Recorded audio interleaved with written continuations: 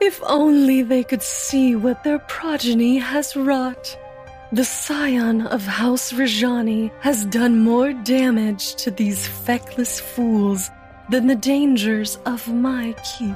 Not only did that drunken poor excuse for a smith cause the death of their cleric, but he died at the hand of the inheritor's paladin, a fitting end, laid low by the sword of a dead god's chambermaid. And to know it was all for naught, that the little fetchling truly did nothing wrong, that must lay so heavily upon this poor little paragon's mind. I didn't even have to raise a finger. And this pitiful band of buffoons has begun to tear itself apart. With the sorcerer off to protect his little salamander friends, they are unprotected by magic, without a healer, and blind to the terror that awaits them.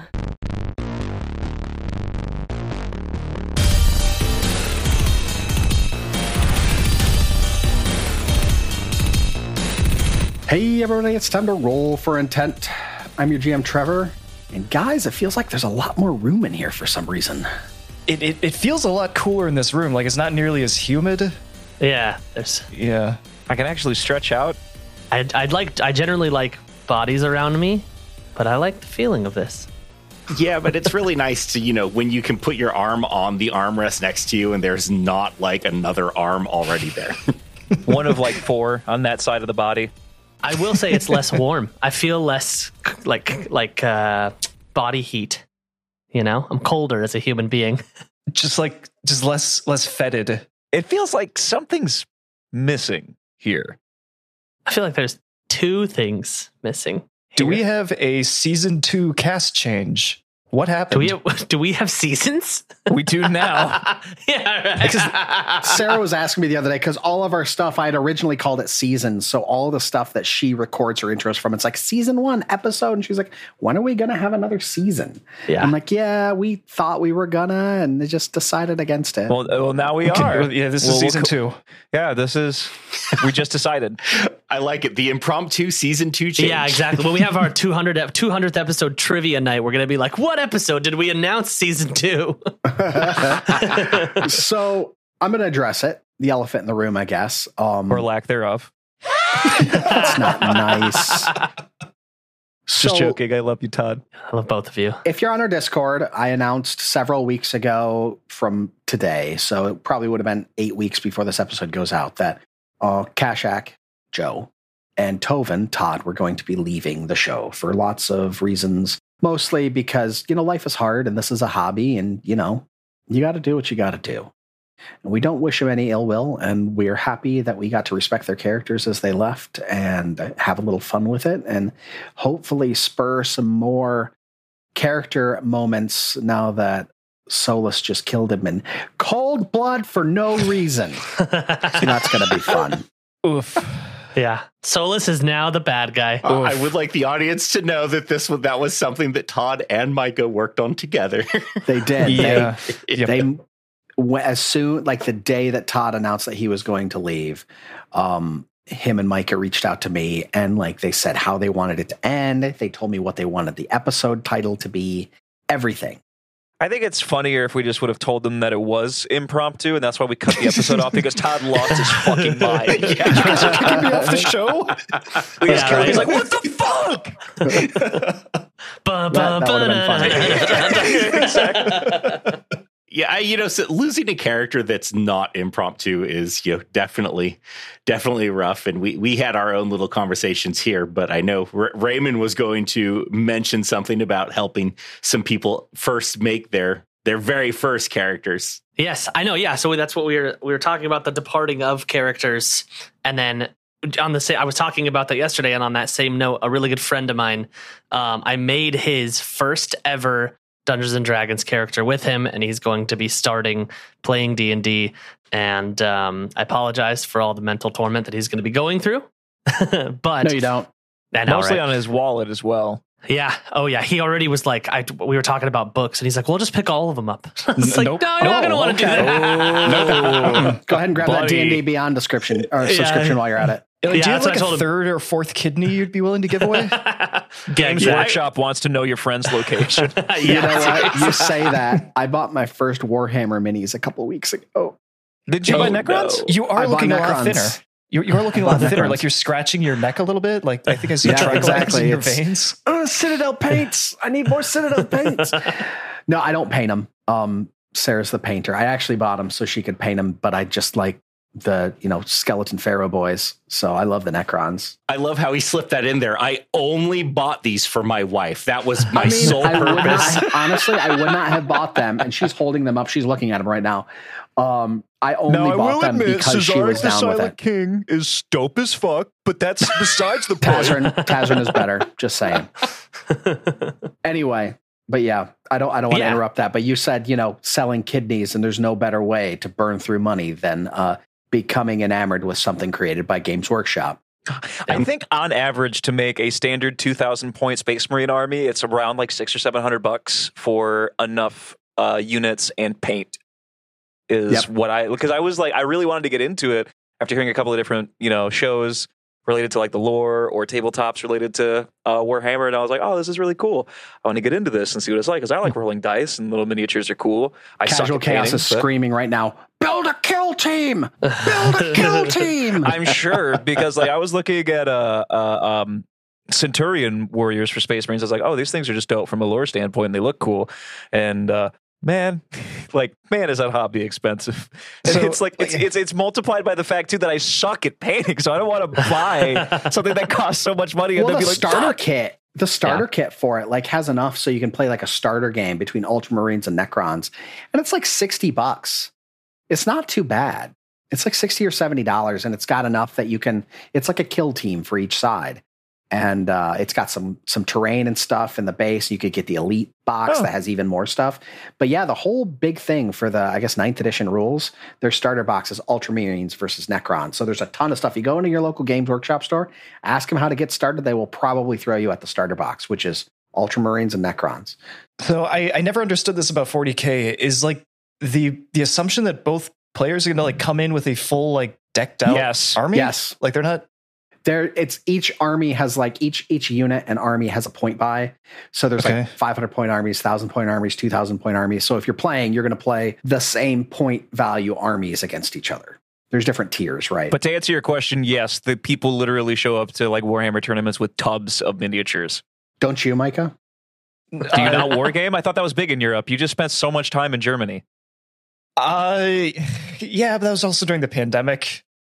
Oh, right, yeah. Well, better time to war game. Were you going for like a different kind of war game? Was that like what was that? What were you going for there, Jake? Come on. Well, now. no, I'm just Lord. saying that war games and 40K in general, but war games are just more popular in Europe than they are here. That's honestly how a lot of Americans get started on playing 40K is doing tours of duty overseas.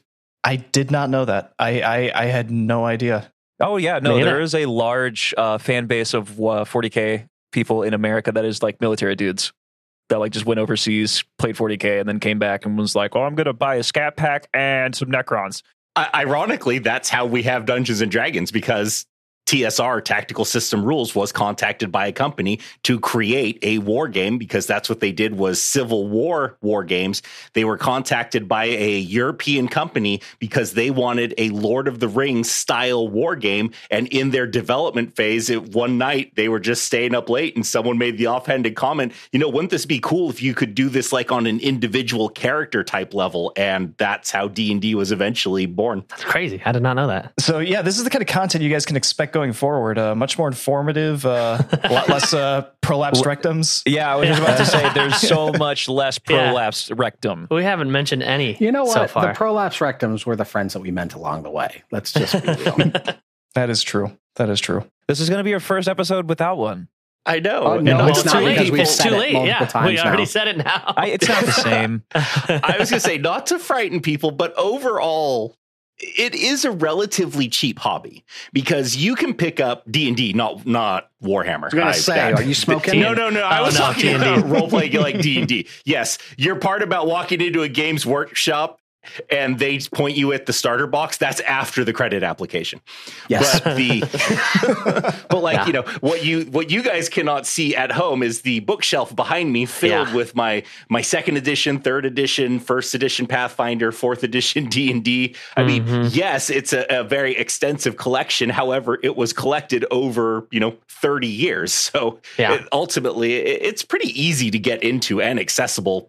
A few books to start with and pick up a few book or two every month. I think honestly, if you wanted to buy every single 2e book on like Nexus or something, Pathfinder Nexus, it's like $475 or something like that, which is a lot of money, but it's not a lot of money when that's literally everything.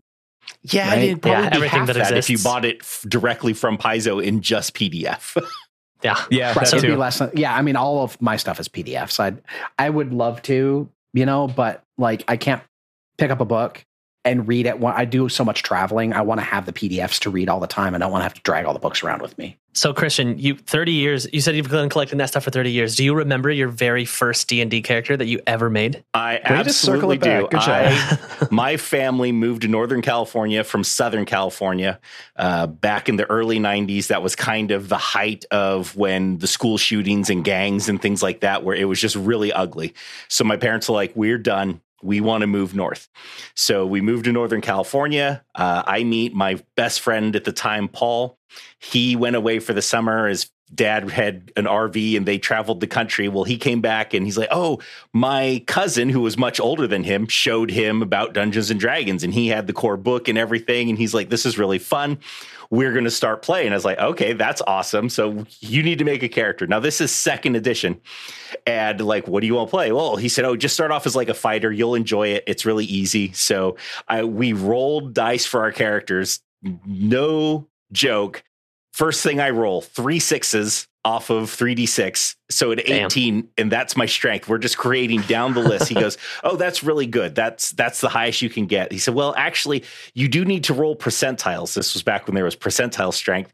We only had 1d10, so I rolled it, got a 10. I says, is that good? Damn. He goes, actually, no, it's not good because you're probably going to get a really low strength. And so I rolled it again and got another 10. And I was like, well, I guess that's better. He looks, he goes, no, that's actually the absolute best you can get. You have an 1800 strength. And he was mortified because he was new to DMing and now he had to deal with this fighter that was as strong as you could possibly be. And then the rest of my stats were absolute garbage, except for my charisma. I had like an 1800 strength, a 17 charisma. I think everything else was between 8 and 12. I don't remember what the other stats were. But sitting in the corner, eating paste, tripping over his own shoelaces. Eating concrete. Because you're so strong. Absolutely sick all the time because he's low con. Oh, yeah. No. He was an absolute himbo with his 1800 strength, 17 charisma. That is a perfect distillation of a himbo. Amazing. Nice. Yeah. Well, Ray, you asked the question. Raymond, you asked the question. Yeah. What was your first? I big Lord of the Rings fan, have it tattooed on me. And I love Legolas. So my first character was as close to Legolas as I could possibly make. I was a noble wood elf. Nice. Noble wood elf, and I was a rogue. So super good from afar. I liked being stealthy. I had just right when I was done playing, I had just come off of Dishonored, the first Dishonored game. So I was like, fuck yeah, I'm gonna be just like that dude. That's who I'm gonna be. I love that game. Right? It's so good. Mm-hmm. So I was like, Lord of the Rings, Dishonored. I'm gonna make this noble wood elf with a super high charisma. So I was like I was an asshole. I was like pompous and snobby and but I was really quick and I hit all the time, just really good stealth. So that was my first character, and it was easy because it was like I had a bow and arrow. That was about it. So yeah. Next. Aika, come on. Well, yeah. So my first experience with D&D was I want to say I was like 16 or 17. Like 2 days ago. And I ran Minds of Phandelver, like the D&D 5e starter kit. Yeah, that's what I played too. Jake was there. And I was there. And our two other best friends from high school were there. So I didn't actually make a character, but we had a great time, even though none of us really knew the rules at all.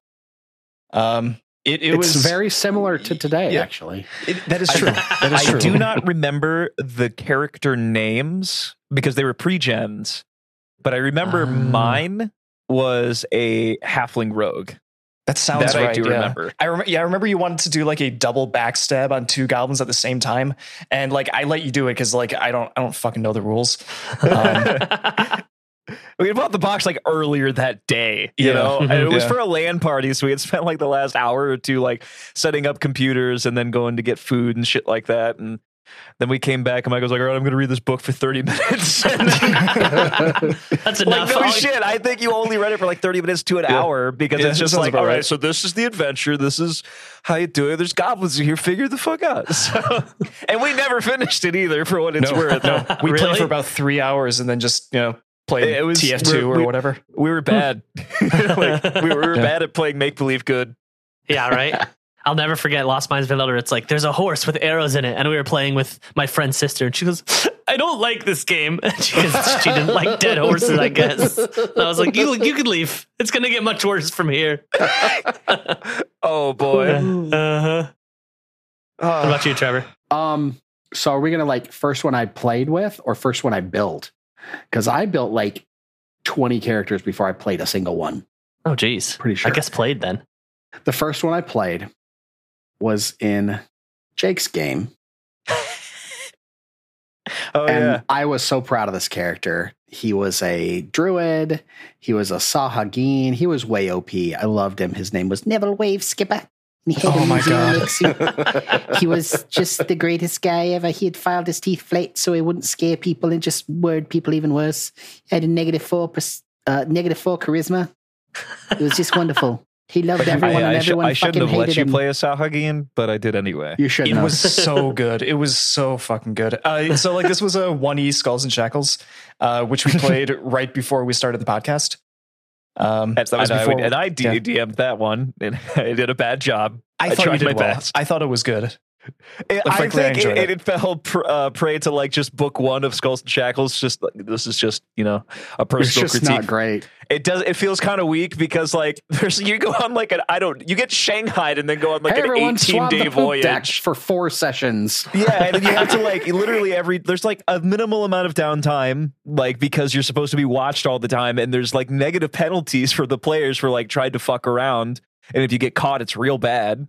So there's only so much you can do, and every day you have to like roll a d6 to be like, am I going to shovel shit or climb some ropes? I don't fucking know. Let's find out. Oh boy, I get to go kill bugs in the bilge pump. And that's how that was for like the first 3 or 4 sessions. And then Trevor got keel hauled. It was great. No. So the keel haul tell the didn't kill story. me. Tell the whole- Hold on, tell the the keel whole haul story. did not kill me, right? So there's a part in it, and spoilers now. So if you haven't played and you want to play Skull and Shackles, the spoilers for book 1. But Oh yeah, spoilers in the pirate campaign. Somebody gets keel hauled. No, not this. Not this. Oh no, they have to walk the plank. Jake is like the captain or whoever it is, like, all right, we're gonna have a little fun. You need to fight this guy. And he brings out this barbarian that's mentally challenged, and the only thing he could say is crabs, right? I and didn't make this part of the story. That's in the book. and that's the only thing he says. Jake does not like try to make this. I don't think he made it sound like it's a friendly encounter or anything. He's like, all right, this dude's coming at you. I'm like, all right, I'm gonna claw bite, because I had 2 claws attacks and a bite. And the first one, I'm like, claw crit. I get a natural 20, just freaking wrecked him. And then I confirmed it, right? So I had a confirmed crit, and he was like, he didn't die. He didn't go down. And Jake didn't tell me that he had like 1 HP left or something. Of course not. And then the next attack was another claw, and I missed. And the third one, like, I literally said, well, fuck it, can't get any worse. And I rolled a die and got another natural 20 and confirmed him and bit the dude clean in half. He's supposed to be some guy that hangs out, I guess, for the first like 2 or 3 books. He becomes a friend or something. And I just wrecked him, and I got keel hauled and ended up using a hero point to live, which was fine. And then I got lucky crit in the next encounter after absolutely waylaying like 7 of the dudes in the encounter. Somebody with a boarding pole that's a hunter that has like Oh yeah, enmity Bane against Aquatic Humanoid. Bane Aquatic Humanoid, which I was. and crit me and just took me down a 3x crit with a boarding hook or something. Yeah, it was a pole arm. Yeah, after I had literally killed 5 or 7 people in that combat already, that's just one dude with a boarding hook. I think it was probably the first hit I actually took. And I just got 3 crit and dropped, 3x crit. Yeah, drop. you got fucking murdered when you guys took the... It'd be very sad. I believe what was that boat's called? The Man's Promise or something Man's like Promise, that? yeah. Something like that, yeah. It was a that is actually trading vessel. If you've listened to the entirety of an episode all the way through the end, you hear Sarah do our legal stuff at the end. The name of our company is Roman Neville Productions, and this guy's name was Neville Waveskipper, and he is one of the namesakes of Roman Neville Productions. Top character was Roman, but in a different game. Now, Trevor, because I'm your friend and you're going to be going to Gen Con, I just need to let you know that when someone asks you your first character and you say, that I played, that's the nerd equivalent of saying, to someone, oh, what was the first time you had sex? And you go, with someone?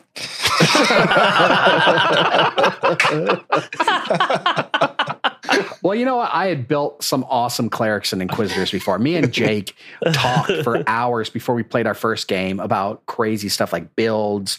I had made an Asmodean advocate cleric that was really badass and an inquisitor. We sat and talked for like an hour about, okay, so if we were going to make Pathfinder characters out of the Scooby-Doo gang, what would all their classes be? Yeah. That was a good time. It was a good way to kill the time. We should probably do that as like Patreon content or something. Just like build classes for various pop culture things. That'd be fun. But I don't even know how to segue that. You know what else would be fun? Playing this game. If Solus hadn't just murdered Tovin in cold blood. If you guys haven't picked up on it, our new 4th player is Christian. What? Using his alchemist wait, as hold on. Mordred. We didn't sign off on this. I'm just kidding. You didn't have to. I made the decision when I still had more ownership than you.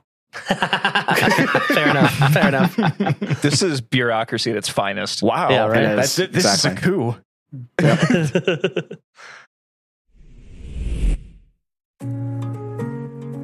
Hey there, podcast listeners. It's your GM, Trevor, here. It's been a bit since I did one of these, but I figured with 2023 coming to a close, it's probably time. Whether you've been here since day one, you binged our whole collection in a week, or if this is your first time you've downloaded an episode, thank you from the bottom of our hearts. Now, it's been a while since I've asked y'all for anything, but it being Christmas and all, we do have one thing you could do for us that would mean the world.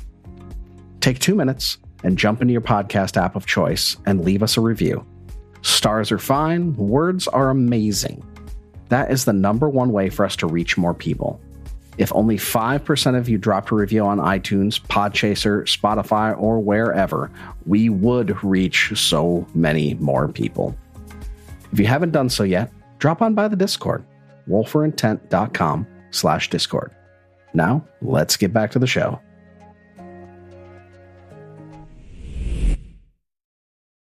Last week was a sad week. Tovin got in a tiff with Carmen Rajani. Long story short, he moonbeamed some rando, dropped him, ran, and the party came to try to figure out what the hell was going on. Solus had a hunch as where Tovin ran to, so he ran in after him. So party's down their cleric and down their champion, and they're sitting there with a crispy body, trying to figure out what to do with him. They get him to the Dawnflower Library, and Vandy starts working on him. Up to this point, no healing has worked whatsoever. It's really crazy. Kashak wakes up to Krentek right there at his cubby saying, bro, I need your help.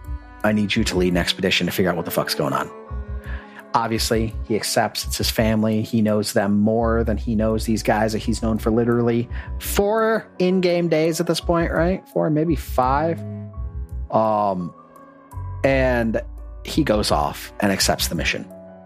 Vandy's working. She grabs the entire crew in, and they're like, hey, you got to see this, and pulls back a sheet. And this thing is not a dude. It is a faceless stalker. Tovin roasted a faceless stalker. Solus finally catches up to Tovin at Hattie's, and he does what Tovin had asked him to do if he steps out of line again, which was to end him, and shoves a sword literally through the back of his head and kills him. And that is where we ended. I would like to say that I think I deserve an Academy Award for my performance last episode. So, just I'll be accepting that on behalf of the crew. So, yeah. I agree. Oh, well, thank you. Sorry, you don't have a SAG card, so you're not eligible. Are you union? Get the fuck out of here. I don't know what is this? SAG? SAG, Screen Actors SAG? Guild. Screen Actors okay. Guild. Okay. Yeah. I don't. Where's your SAG card? Come on, guys. I didn't know we needed one for this. Raymond, you got one, right? Yes, Absolutely. See, knew it. always. So, How do we? Yeah, I don't know how we. Yosef Asmordran, right? Asmordran. That's how I say it? Asmordran, yes. Asmordran. Okay, just making sure I'm saying it right. We said goodbye to Kashak, and I guess we are still with Vandy, right? correct. While she's explaining this faceless stalker business to us. Solus is up in the north at the Hattie Shack with Hattie and a fetchling corpse. I guess we should wait for him to return, or I look at Yosef, and should we find Solus and let him know about the faceless stalker, or should we wait for him to come back? Do we even know where he is? Yeah, I have no idea where he could have gone.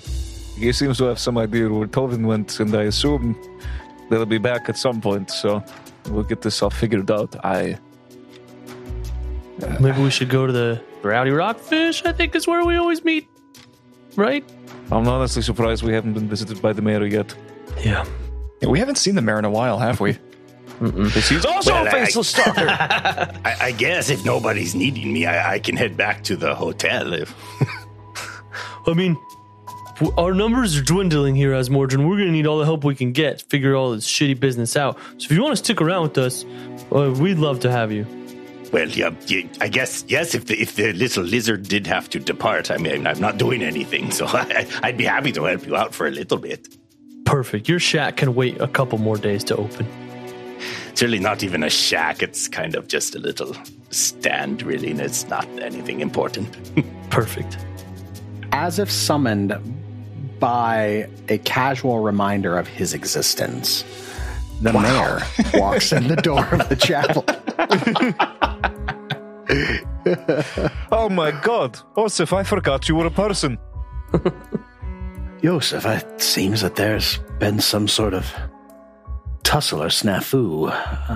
Anything that you can report? I imagine, was it Carmen was involved with this again? I'm going to keep eye contact with him and wordlessly reach up to the table and then pull the tarp down further from over the corpse of the faceless stalker. He kind of jumps back a little bit, He's like, oh, what's this? I've never seen anything like this before. What is this? This is a faceless stalker. What? Where did it come from? What? How did it get here? I don't know. I don't know any of the particulars, but I was there during this incident, and I do recall that as Tovin and Carmen were going at it, that this man approached, and there was something very weird with his face going on, and Tovin did his best to try to stop him, but faceless stalkers are very tricky, and there was a kerfuffle, and Tovin ran that way, and people were screaming, and we did our best to see what we could figure out, but yes, it was very confusing. Where is Tovin? What? We don't know. He took off after this altercation. Did he vanquish this beast, or what? It appears so. We do not have... I guess I don't have all of the details yet. It all just happened. Solus seems to have had an idea of where he went and ran after him to the north. How did no one see this? Honestly, I'd be very concerned because Carmen Rajani was trying to convince everyone Tovin was a murderer for destroying this horrible monster, so it really should call everything into question about Carmen Rajani. Regardless, it seems that there was some kind of altercation behind the Rowdy Rockfish early this morning. How did this grotesque creature hide in our town? Surely they can change shape. They can look like anything. Wait, it's a shapeshifter? It is a shape-shifting creature. It can assume any humanoid form. Well, it was. Not anymore. Joseph and Billion could be one right now. You wouldn't even know. I swear I'm not. Yeah, pinky swear. This is very worrisome indeed. Yet another thing to be concerned with if there's It's very concerning because malevolent shapeshifters in and about the town. Well, there's usually more than one, so it's safe to assume there's probably more. Do we know if we can identify them in any way? If we can, I have no idea how to do it. I know a way, but it's not super easy. But you could clear important people. Oh, but what way is that? I'm interested. Well, they are shapeshifters, and shapeshifting magic is actually a little tricky. You cannot be benefiting from two different shapeshifting spells. So if you knew someone that could alter the shape of someone, the spell would fail if they were already a shapeshifter, because they would not want to relinquish their original form. And he kind of looks over at Vandy. Vandy, is that something you can do? And the answer is no. Vandy, that's not something that I was ever taught in the monastery. In any of my studies, it's not something I've needed to change a shape. It seems all so very deceitful. That's something I'm a fan of. I mean, otherwise we can try to order a handful of scrolls from Absalom. Otherwise, I have no ability to check and see, if somebody is or is not a faceless stalker, unless we were able to trap them in some kind of falsehood. It's unfortunate the little lizard ran off, because a simple enlarge spell would do it. Oof. Hey, Vandy, can you cast enlarge? No, unfortunately I cannot. It's not a spell that I know. Perhaps it would be wise for you to send away for some scrolls in Absalom. Was it Asmodron? Oh, yes, that's me. You said that we could get some scrolls of enlarged person. Do we know of anybody in town that has the ability to cast such a spell from a scroll even? I could probably make it work from a scroll or a wand or something, but I cannot do it myself. And Osif turns to you and says, well, I'll make it happen. I will go to Galantine Deliveries today and place an order for about a half dozen scrolls of enlarge. We'll make sure that we get the heads of the main families, make sure people in positions of power have been checked. We don't really, and this includes myself. I'm not immune to this. You have no way of knowing if I'm not one of these things. But I will make sure that we get what we need to be able to ascertain who's real and who is not. But until then, we do need to continue to determine what's going on in the Gauntlet. As an aside, does anybody happen to know who this thing was impersonating? I think I asked that, didn't I? You did. It was Boric. He was the apprentice to the farrier at Osif's estate. His name was Boric. Does that ring a bell? Wait, Boric?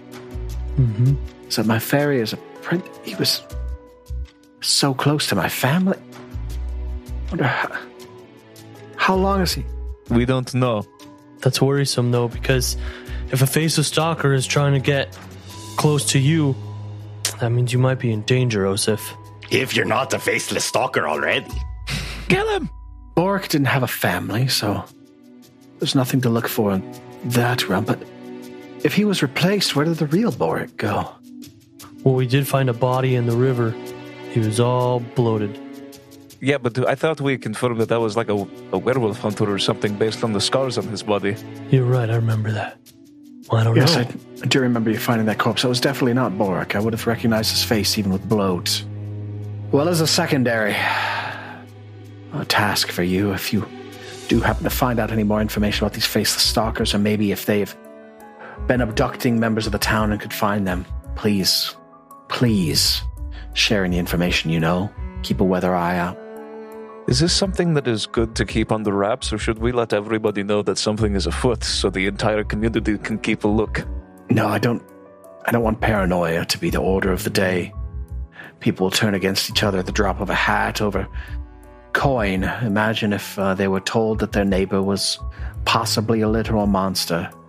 Petty disputes could become outright bloodshed. I don't want this getting out if we can avoid it.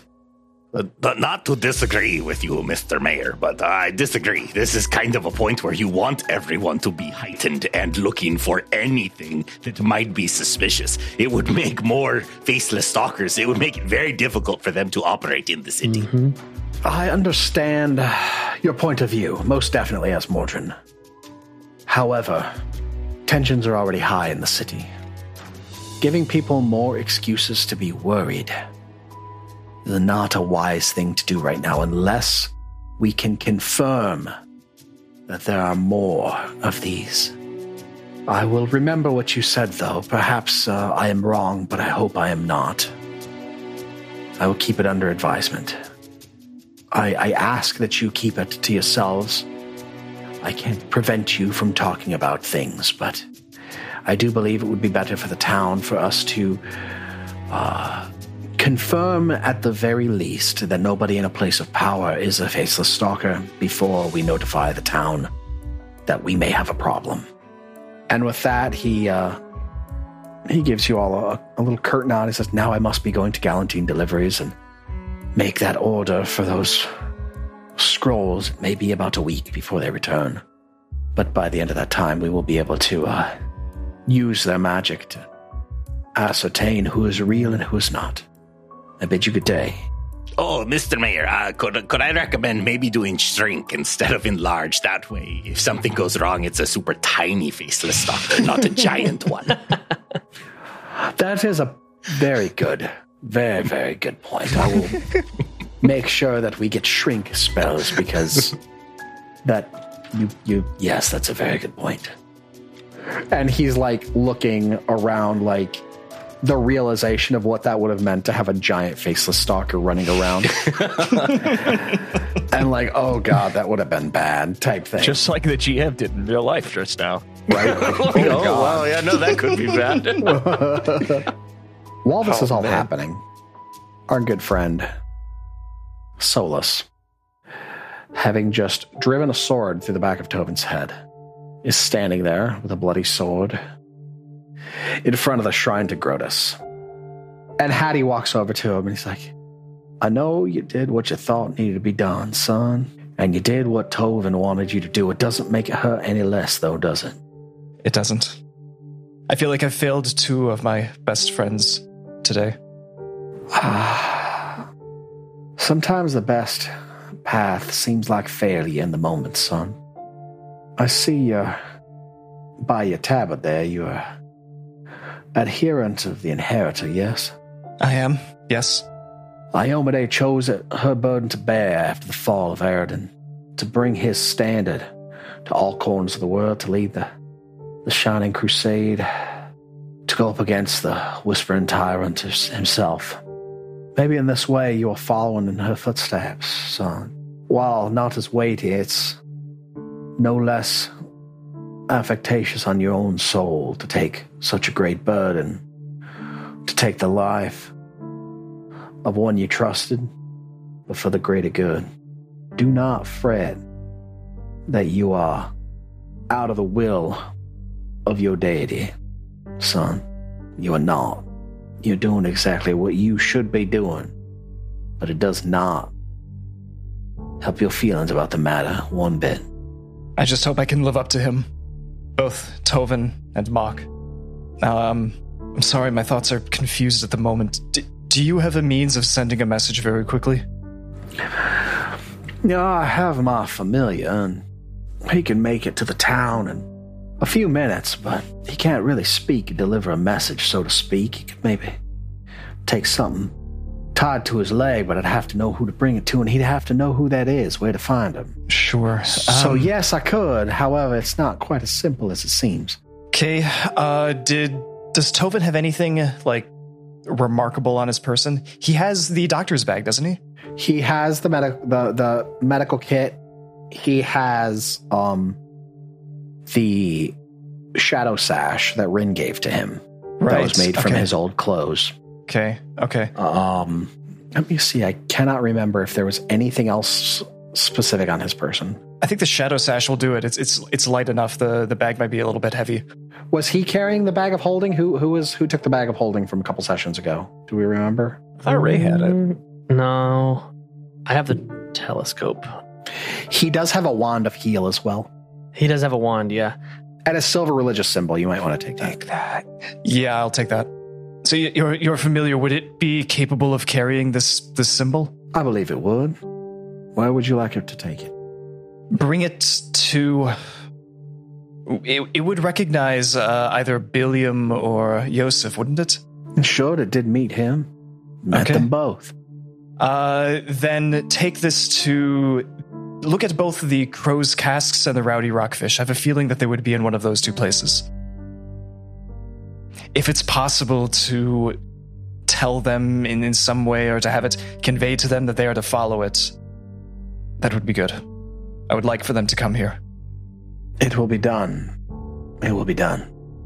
And she waves her hand while gesticulating her fingers in a certain way, and a raven flies down and lights on her arm. And I'm imagining the holy symbol likely had a leather strap on it or something. Yep. And she ties it to the foot and gets really close to its beak and like whispers something quietly, and then lifts her arm and off the raven flies. Solus, do you need time? Do you need to be alone? Or would you rather not be? I would rather not be right now. Just a moment. And I'm going to lean down and adjust Tovin to be in more like a dignified position. Like I assume he's kind of crumpled on the ground. Set him up against the monument and close his eyes if they're not already closed. Do you have somewhere inside I could sit down? Come rest yourself, son. Come rest yourself. And she walks towards the hut, and this is the first time you're going to get a chance to see inside of the Hattie Shack. And you walk in, and it's very simple. It's a one-room hut. You see a hearth. There's a bed, a very small table, a couple stools, a wardrobe, and a cupboard. That's it. Nothing special, unadorned. You can see the cloak that she was wearing that had the unholy symbols of Nimbleoth. It's hanging by the door. But there's nothing else adorned in here. There's some hanging flowers and herbs, typically things you see from an herbalist that are hanging to dry, and some mushrooms and such, but nothing remarkable. And she gestures to a simple stool near the table. Says, just help yourself. Do whatever you need. Thank you. This reminds me of my own quarters up at Lastwall. It's very similar to this. I've never felt any sort of real affectation to the things really of the world. Knowing it's all going to end and preparing for that end to give you a certain appreciation of minimalism, you see. I tend to agree. And you could talk for a while, right? And we kind of fade to black, maybe pan up to the sky, and you can see the raven making a beeline to the town. And it's only about a 7 to 10 miles. Probably about a half-hour flight for the bird, maybe a little bit less, a little bit more stopping to light on a tree every once in a while or take a drink. And it makes its way to the town. Approximately 45 minutes after you left the Dawnflower Library. Where are you guys right now? Where are the three of you? I'd mentioned going to the Rowdy Rockfish. I think that's where we meet in the mornings normally. I mentioned that. I don't know if we said we were going to wait for Solus there. Yeah, I told Brelda that we'd be back, so. All right. So you guys make it to the Rowdy Rockfish, and you're sitting there and at the table. And Brelda, you ran out in such a rush this morning. It's anything you'd like to eat, anything to drink? You need a full stomach if you're going to be heading back to that gauntlet today. That's just the thing. I don't know if we are going to be going to the gauntlet today. I don't know what's going on yet. We're just going to be sitting here and waiting for Solus. I think he ran off after Tovin to the north. Is everything all right? I don't know. I'm still not entirely sure what happened, but Carbon Rajani is trying to paint a picture of Tovin as being an aggressor of sorts. He fired off a moonbeam and hit some quote-unquote helpless bystander that turned out to be a shape-shifting monster. So... Wait. Do I need to be worried, Yosef? Yes. Is there anything I should look for? Should I leave town? What? How do I protect myself? Will you be able to protect me? What? Like I said, I don't Things are so know complicated what's going now. on. It's all kind of happening really fast this morning. So forgive me for not entirely knowing how to cope or handle the situation. But, I'm not really good at lying. So, no, I don't know how to detect these things. I don't know how to know if people are or are not one. And I don't know where Tovin and I don't know where Solus are. So I'm hoping that this will be at least half of this problem with two of my companions missing at the moment will be fixed within the next couple of hours. And if not, then we'll cross that bridge when we get there. Well, I'll make sure I make enough for when they do show up. And I need all of you to give me a perception check. 15 plus 7 for a 22. I got a 23. Oh, shit. 28. Nice. Crushed it. You all hear something on a dormer window up the stairs. What? You hear tap, tap, tap, tap, tap. Tap, tap, tap, tap, tap on the window upstairs somewhere. Tap, tap, tap, tap, tap. Somebody's got to answer it, and Bill will get up and start walking up the stairs. There's not a door up there, but okay.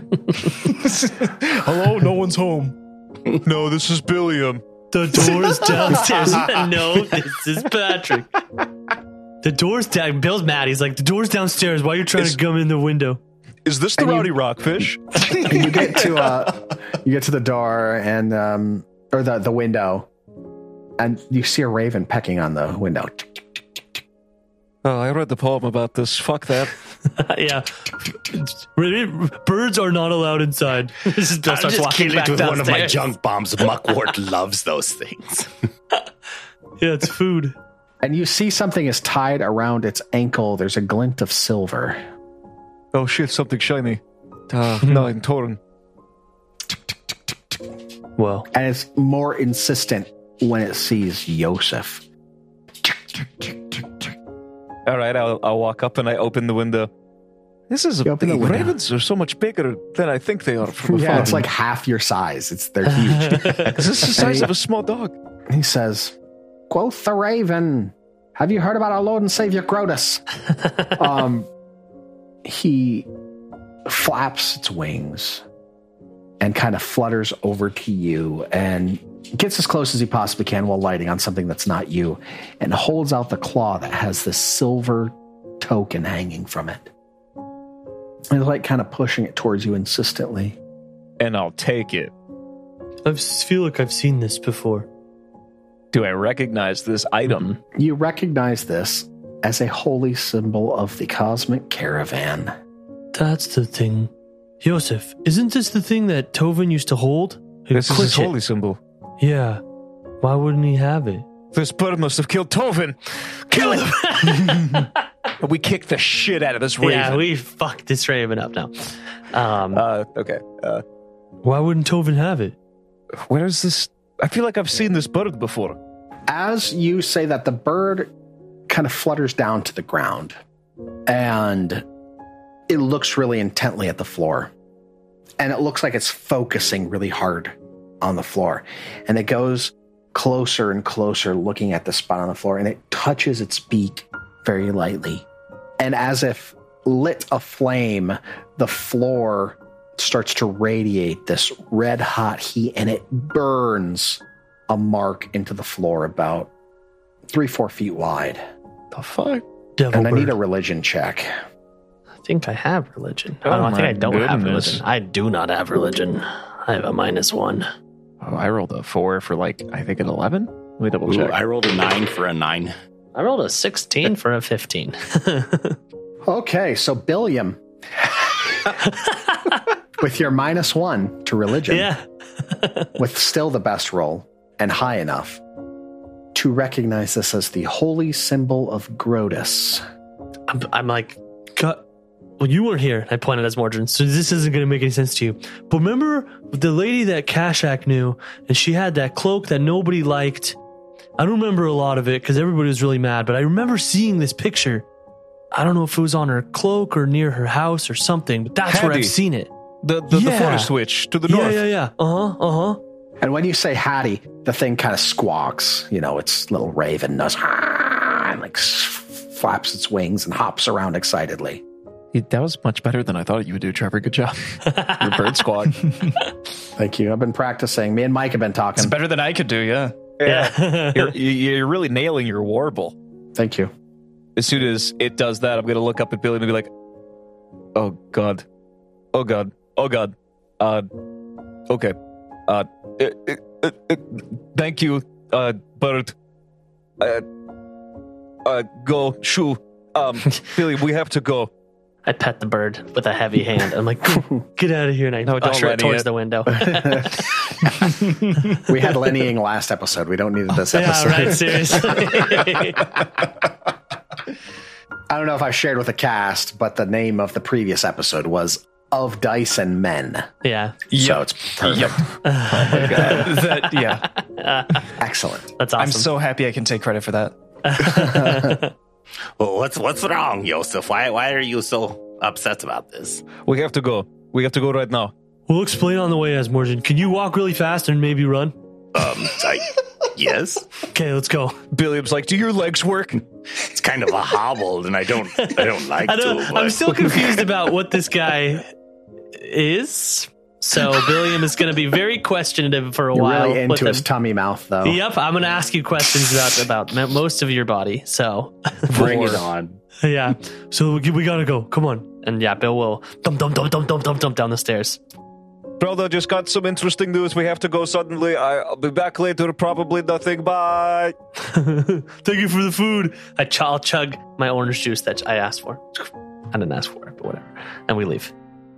Now, can I ask a question? You guys are always going back and forth through the gauntlet and dragging stuff. Why don't you have a wagon and some horses or something? You know, get the fuck out of here with all of your reason.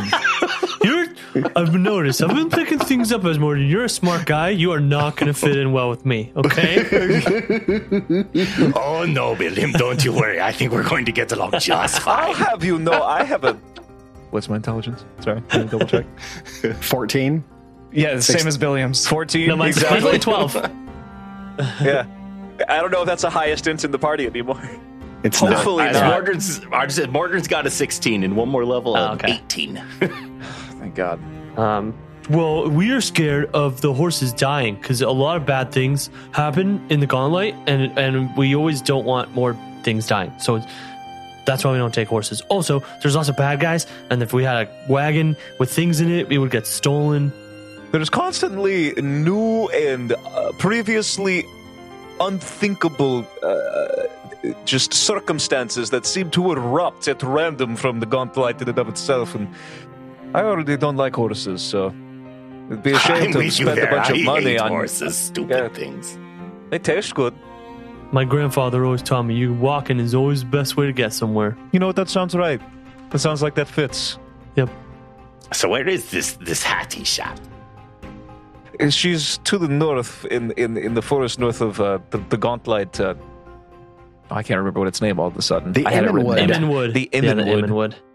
She lives in the Immenwood north of town, several miles. We were just there not too long ago.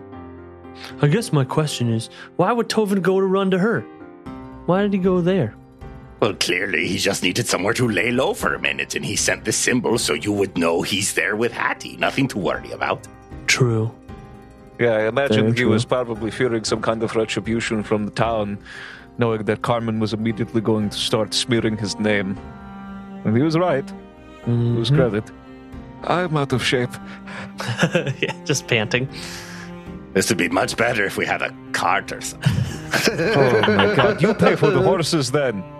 Yeah, how much gold do you have? Who are you coming in telling us how to adventure? Who put you on the planet? I'm just saying, the town seems to be dependent on you for their very lives. You think they could donate a horse and a cart? The town doesn't seem to like us very much. Every time we tell them something, they never listen. No, Billy. Wait a minute. He's got a point. We can just strong arm the town into giving us stuff. True. This is how organized crime starts. I get it now. You're a bad influence on us at Mordred.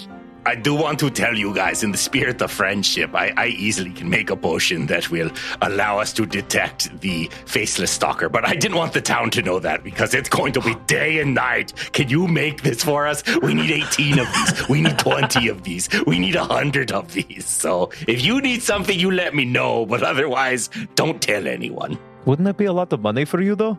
Mm-hmm. Oh, no. A simple juggernaut mutagen. It'll either take an effect or it won't. And if it doesn't, it's a faceless stalker. Oh. Okay. Yeah, that is a question I have for you as Mordred. It's going to be a confusing question for you, but this is the only one my brain makes sense. Is what can you do? I don't know anything about apothecary stuff. Oh, right? That's what you do? Let me tell you, I can make so many things. I make fire bombs and acid bombs and blight bombs and shrapnel bombs and frost bombs and bottled lightning. I can make things slow. I can make them frightened. I can make this so they don't even know what's going on, and it's super easy. You just throw the bomb. That's it. You could do it, William. I could give you a bomb. You could test it on something. I've tried throwing things before. It did not work out very well. Tovin was very upset. I am imagining Bubba talking about shrimp Forrest Gump as he describes all these things. He's like, that's about all there is to know about alchemy. Alchemy, that's what it is.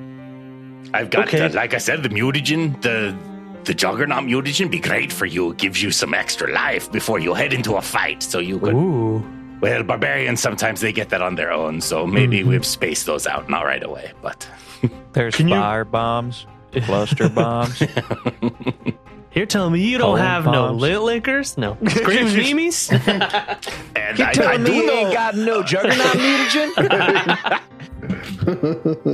I do know enough about magic that I can activate some items, scrolls, wands, but I cannot cast the spells myself. But primarily, I am really good at the occult and maybe some arcane. Not so great with nature, and I don't know anything about the divine. Gods are not my thing.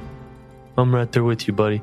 That's Solus's thing. Solus and Tovin, they know what they're talking about when it talks to all that voodoo Excellent. shit. I'm so glad he's a part of the team. It would be really unfortunate if something were to happen to him. Also, he can heal us with his hands. Can you do anything like that? Because Tovin normally, Tovin's fine. I think Tovin's going to be fine. I know nothing about what's happening. I can make it. I can make an elixir to heal you. It's easy. Okay. I've got some tools too. If you need me to cut into you, that's fun. I'm used to it at this point. Tovin likes cutting into me a lot. Oh yes, you do need any spare parts or something? We could work on that. Could you add parts to me? Would you like one of these? And he gestures to the mouth in his abdomen. Whoa, you can do that? No, I not don't really. want one, but you can do that? No, I can't. Well, I was about to say. I can break things. You can do lots of more stuff than I can, but I can break things. Well, there are lots of things that need broken, so don't sell yourself short. And I'm real strong. Bill flexes at him. You could use a little weight gainer if I'm being honest with you, though. I should make you some shakes in the morning. Yeah, could you make me some fat, things to make me bigger? Because I'm very... We've been feeding him well for what it's worth. You should have seen me 15 days ago, I think. That's about all we've been doing this for. Billiam's just been ingesting what amounts to just straight mass gainer. That's why he's gaining so much weight so quickly. He's just eating a cake mix mixed with milk.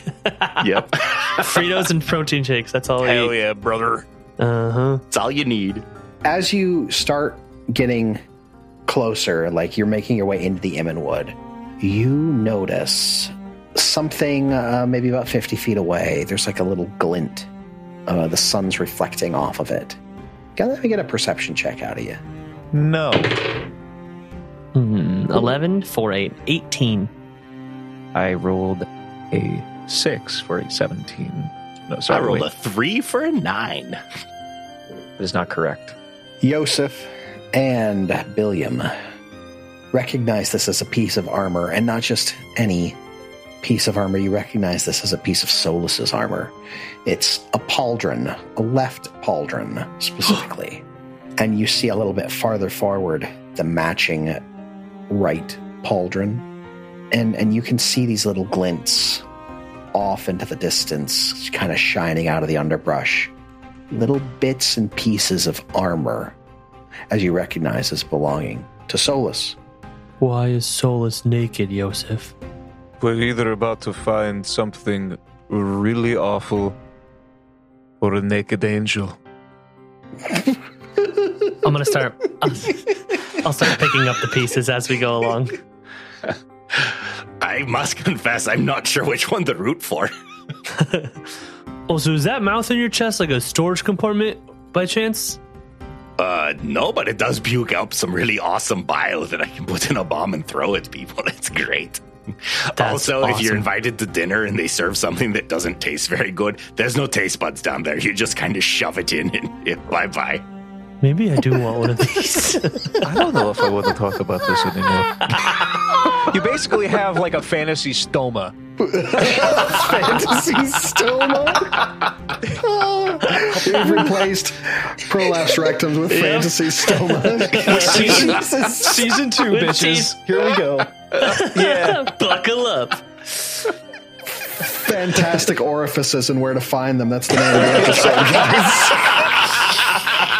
That's the name of this episode. Oh my god. Billiam will start picking up all of the armor pieces that are being dropped and scattered around. And You do this over the next half mile, roughly, picking up pieces of armor until the last piece that you find is Ricky, the shield, laying on the ground.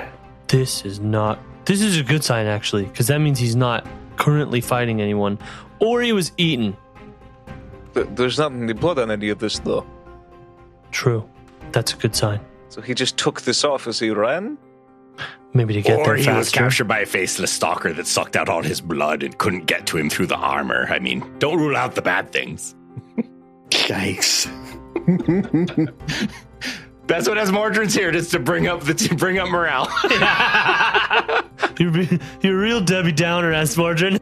It's possible real somebody Debbie just Downer. liquefied him and poured him out of his boot. Who knows? He might have just gotten eaten by a giant spider. You don't know. Yeah. Munch is grown. Munch is back and he's fucking pissed. I'm hoping Munch comes back at like the last book. He's like a Right? challenge rating 9 or 10. seriously, Right. I want him to be like the Chekhov's gun that helps us kill, whatever Belcora monster is at the yeah, end. exactly. It's like Gohan versus Final, or like Super Perfect Cell. And then like Munch's Vegeta just drops from the ceiling, lands on her face. Yep, perfect. Oh, when all hope is lost. So you don't get any more bits of armor.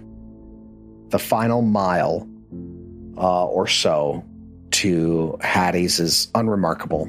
You've walked for 3-ish hours at this point, and you make your way to the clearing around Hades, and you don't see her outside, but you do see a little bit of smoke coming up through the chimney. And from your vantage point, you cannot see the shrine to Grotus on the far side in the clearing past her shack. What do? You're at her fence line made of just kind of sticks driven into the ground. Billiam would just run in. He wouldn't. I mean, he would just go towards the shack where the smoke is billowing out. Because I think Tovin at least is in there. And if I haven't found anything from Solus, I think we'd be is calling probably- for him too as we approach the shack. Yeah, I agree. We'll make it happen. Solus. Yeah, I'd be calling for Solus. I'd for sure be calling for Solus because I'm carrying Solus, I have your stuff. It's heavy. Come and get it. Can Solus hear him?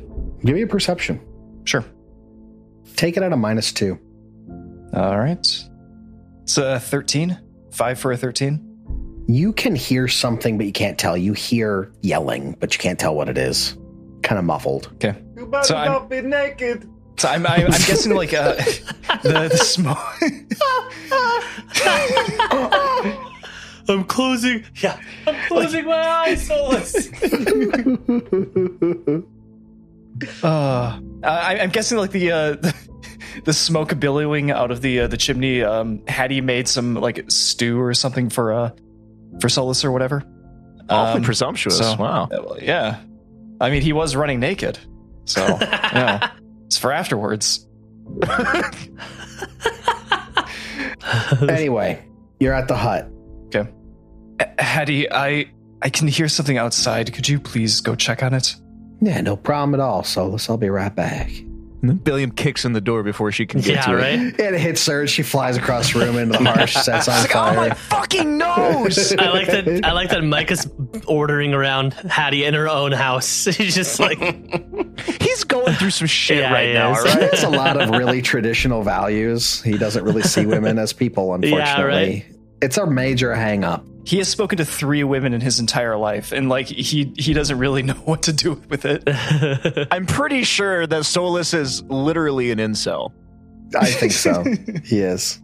And Hattie opens the door just as you're about to arrive, like, "Ah, Billiam, Yosef, whatever the hell you are." Ah, I am as modern. Yes, as Mordrin. I mean, a bit taken aback by your tummy teeth, honestly. That's a bit rude. I mean, don't talk about your face. that's fine. My face has seen better days as well, Billiam. That was his personal appearance you just attacked. Also, is there a half-naked angel anywhere nearby? I mean, he's Sorry. no angel, but he's not half naked either. Just Solus, your friends are here. Also, we're looking for an albino. Yeah, where is Tovin? Your bird showed up at my home with his holy symbol. Where is he? Where's Solus? Best to let Solus explain exactly what's happened. Solus. What do you mean? What's Yeah, what's Solus. happening? I'm coming. I'm coming. And Gross. 3 times. That was for you, Todd. Yep, that's So Solus gets up, kind of roughly a little bit frustrated. You can hear the chair scrape against the floor as he stands up, and he walks up to the door. I'm guessing he's kind of like towers a bit over Hattie, looking at them. She's about Yeah. 5'4", 5'3", something like that. About your height. Yeah. God, fuck. Just absolutely ruthless. I think in lieu of an explanation, I should invite you all to go to the shrine around the corner. And he steps out, and Solus is just wearing his like linen undershirt, his greaves. So all of his upper armor he threw down, but he still has his sword in his sheath. What do you want me to do with all this, Solus? Thank you for retrieving that. If it just set that on the table, I will return for it. That can wait. Okay. Sorry, Hattie. I'm just gonna clutter your fucking house up real quick. Let's place it all on the table and follow Solus. And he leads them down to the sanctuary, and walks up to the body of Tovin, which you will see presently. Absolutely, you will see it laying in the green grass, his bloody white skin, the sword hole in the back of his head, pushing through his cheek. You look so peaceful. So you all remember that last event in the church when Tovin attempted to strike down Carmen Rajani and was stopped from doing so by Vandy Banderdash. I was very hard on him, and he then told me afterwards privately that if he should ever act out again and potentially bring ruin down upon us or the town, that I should bring his life to an end as a means of retribution. I don't know how to tell you this, but the town is currently looking at him as a hero. The man he hit and killed was a faceless stalker.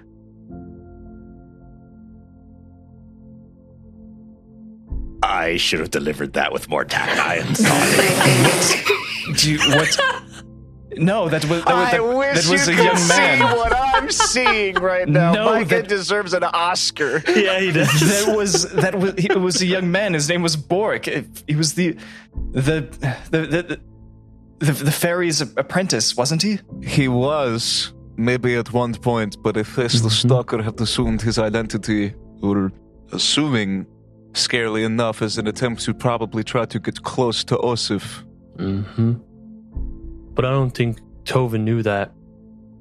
So I don't think Carmen did either. He just happened to be there. Carmen's still going to spin this as Tovin being the bad guy, though. He's already trying. So this was for nothing? I wouldn't have to do this? I wouldn't say it was for nothing. Regardless, Tovin still used lethal force against somebody in town. And unless he was defending himself, which I find unlikely. If I had known, before, well, I can't do anything about that now. It doesn't matter. But at least the townspeople know that he killed a faceless stalker. He's a hero. He could be buried as a hero, can't he? The town doesn't know yet, Solus, but they will. And when they find out, we'll go take Tovin back. Osif doesn't want us to cause panic amongst everybody in town, letting them know that there are faceless stalkers trying to integrate into our society. As Mordred and I disagreed, but we're not mayor. So, But then they won't know. They will think he died a murderer. I think once we figure out what's going on with the Gauntlet and we bring the town back to peace, we'll be able to explain everything. But what if we fail? And that will be all that is left of Tovin. Then we can't fail for Tovin's sake. failure isn't an option now. We have to finish what we started. If not, to clear the Gauntlet, at a bare minimum, to unsully the name of somebody we trusted and cared for deeply. One of our friends. This wasn't for nothing. Bill's gonna hug Solus. Oh, William, you don't have to. And he's going to do a light pat on his back. I've never felt your skin before. It's always in your armor. Oh God! It's like a baby. You bring me closer to God. Also, now might be a bad time to mention that Kashak had to leave. What? Yeah. What are you talking about? What? That doesn't even make sense. While this was happening in a strange and serendipitous turn of events, Kashak was called away on duty to deal with more of those weird things that were attached to his kin when we went up to the cave not too far from here. Apparently they were causing more problems for the Cobalt colonies underground farther to the north, and since he already has some experience with them, they asked him to go deal with it. He said he should only be gone for a couple of weeks, but that means in the meantime, We're down to 3. Mm-hmm. Well, maybe 4? And I point at Muckwort. Is Muckwort near you? Oh yeah, he's on Yeah, me. okay. He's always hanging on me. And I look at his words like, Maybe 4? Does he do anything? Sometimes. I like how you're not considering as Mordred, you're considering Muckwort. Yeah. 4? Maybe 5? Oh, maybe 5. Bill can't count. Yeah, about that. Does he often kill the party members? Because I might rethink this. I have not made a habit of it thus far, but I suppose I have killed one. No, I'm happy to help you guys out clearing out the Gauntlet. There's going to be a lot of really cool stuff down there. Mm-hmm. as far as I know, as Mordred is able to do some kind of healing, and let us be brutally honest with each other, if it wasn't for Tovin, we would have died several times over by now. Mm-hmm. So we need all the help we can get. That's true. That is true. And now that we also do not have Kashak anymore, we'll have lost a great deal of our offensive capabilities. We'll have to adjust our tactics. Mm-hmm. We don't got a lot of range. We do not. We When it we rains, do not. it pours, doesn't it, friends? Yeah. Yes, it does. Bill literally looks in the sky because he's a little confused. He's like, Yeah. Uh-huh. But for the time being, what is to be done with his body? I suppose if nobody else has any idea of what a burial rite would be for a Kyle or follower of the Cosmic Caravan, I can do my best to interpret him the way I do. Bury him, say a prayer. We could ask Rin. We could ask Rin. That's a good point. She would probably know. She was closest to him. Oh, God, she doesn't know. Mm-mm. I think it best if we just handle this here and now between us. If she wants to come out and give him the burial that he's supposed to have, she can do so. Yeah, it doesn't make sense to really bury him anywhere else, doesn't it? He's staying in a different place every night. Mm-hmm. Just I'm not going to bury him in a different place. someplace random and crazy and meaningless, it would be perfect for him. Well, it's a good thing I brought my shovel. You know, it is perfect for him to be buried in a place of power, one of the caravan's deities, one that he felt so close to in his end. You know, he came here because he knew you were coming, Solus. He came here because he knew that end was upon him, that he brought it upon himself, but he accepted it with grace. And I think you would do him a great honor to bury him in the shadow of the shrine. Very well. Then do that we shall. And we do. We'll dig a hole and chuck his body in there. Yeah, just unceremoniously, I'll just kind of kick it over and roll it into the hole like a Tootsie Roll. Yeah, at first we find the grave's a little too short, so we have to cut off his head so that way the whole body fits in. I have to use the bathroom halfway through it instead of digging another hole. I just shit in the grave. God. Yeah. He would have wanted to be tried to sewn back together, so Bill will attempt to sew him back together after cutting his head off. Sew it onto his chest. Should I stab him again with that? Stop it, he's already dead. As this is all happening, I imagine Asmardron's not so much with not too good with a shovel. Not overly. Hattie comes and she puts her hand on your shoulder. I don't know you, but you seem to have taken a shine to these men. Very quickly, I may add.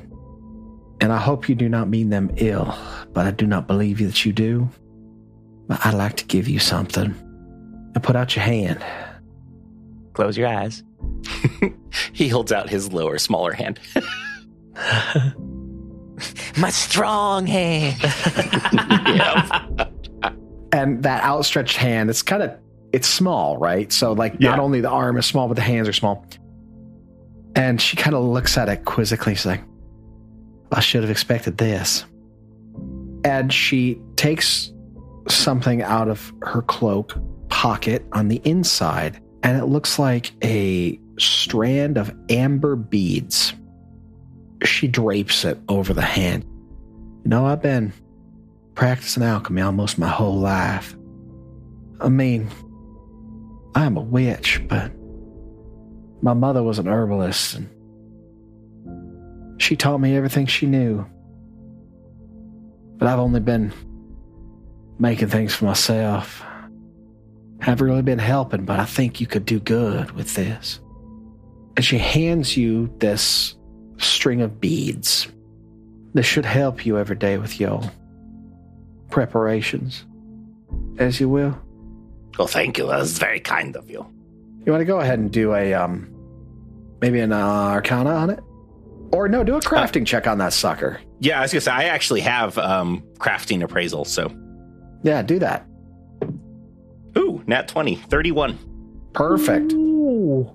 You recognize this immediately. You're not sure what it's called, but you can tell its function. It will allow you one additional set of reagents every day usable for quick alchemy only. Nice. Kind of treating this thing like a pseudo Boro bead. Everybody else has a relic. Now you do. Cool. Ooh. Welcome to the club. Mm-hmm. Woo, woo. You said you were a witch. Well, what tradition do you follow? My patron is Grotus. Represents the night on all of our souls. So I guess you could say that my tradition is of the night. Occult magic, primarily. You? Oh, I'm just a humble alchemist, but I do dabble in a little bit of playing around with the magic items and things. It's fun. I enjoy it. Yeah, it can be fun if you're careful to do the right things with it. Don't blow yourself up. I imagine you know that rule. You seem to still have all your digits, as many as you do have. And as you, the shoveling continues, it's getting pretty late in the day now, right? Because it was about an hour and a half run for Solus to get out there. It took you guys 3-ish plus hours to get out there. After everything that had already happened, it's probably early afternoon when you start digging. You know, digging a 6-foot grave takes a while, guys. So y'all are there pretty late into the evening. And as dusk is approaching, Hattie comes, she's like, y'all are welcome to stay in my shack tonight. I wouldn't recommend you make your way back to town. We aren't the Fog fan, but the Immonwood has dangers of its own. I think we would all appreciate your hospitality tonight. Thank you. Yeah, sure. God, brother is going to fucking have a stroke. Could you send that raven to my wife? Because she will freak out. I'm spending the night at another woman's hut with 5. She will not be okay with this. With 3 other guys. I'll write a note, and just if you could send that raven, she would be much appreciated. Honey, I'm on a work trip. Yeah, exactly. It's a work retreat. An overnight retreat, okay? As you put the last bit of dirt on Tobin's grave, I imagine Solus would want to say a few words for him, as he did for those kobold that he was able to bury, that he had no connection to, but he had such a beautiful speech, obviously prepared for them. But I'm sure he has one now, multiple pages long, that he's been sitting on for the past week. Yeah, where's Tovin's eulogy, Micah? Just bust it out. Tovin, the eternal traveler, may your path bring you from this veil of suffering into the great beyond. May you see everything that the planes have to offer, and maybe someday, in some other realm, in some other world, we will meet again. And you finish that just as the moon rises above the horizon. It's a full moon. Almost like Grotus is staring down on Tobin's grave himself. Hattie says, that was beautiful, but y'all really best be getting inside.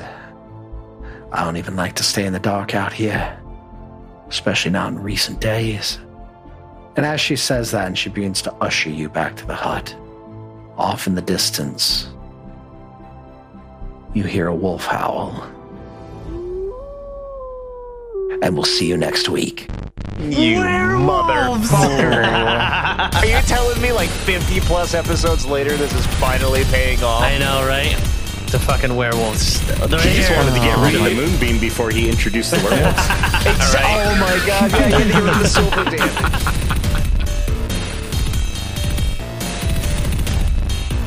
Roll for Intent uses trademarks and/or copyrights owned by Paizo Inc., used under Paizo's community use policy. We are expressly prohibited from charging you to use or access this content. Roll for Intent is not published, endorsed, or specifically approved by Paizo. For more information about Paizo Inc. and Paizo products, visit paizo.com. Original characters and storylines are the property of Roman Neville Productions. Music for this podcast was provided by Michael Gilfie, Flip Melvin, and Tabletop Audio. Visit our website at rollforintent.com. Any questions or suggestions, email us at mailroom@rollforintent.com. Thank you for listening.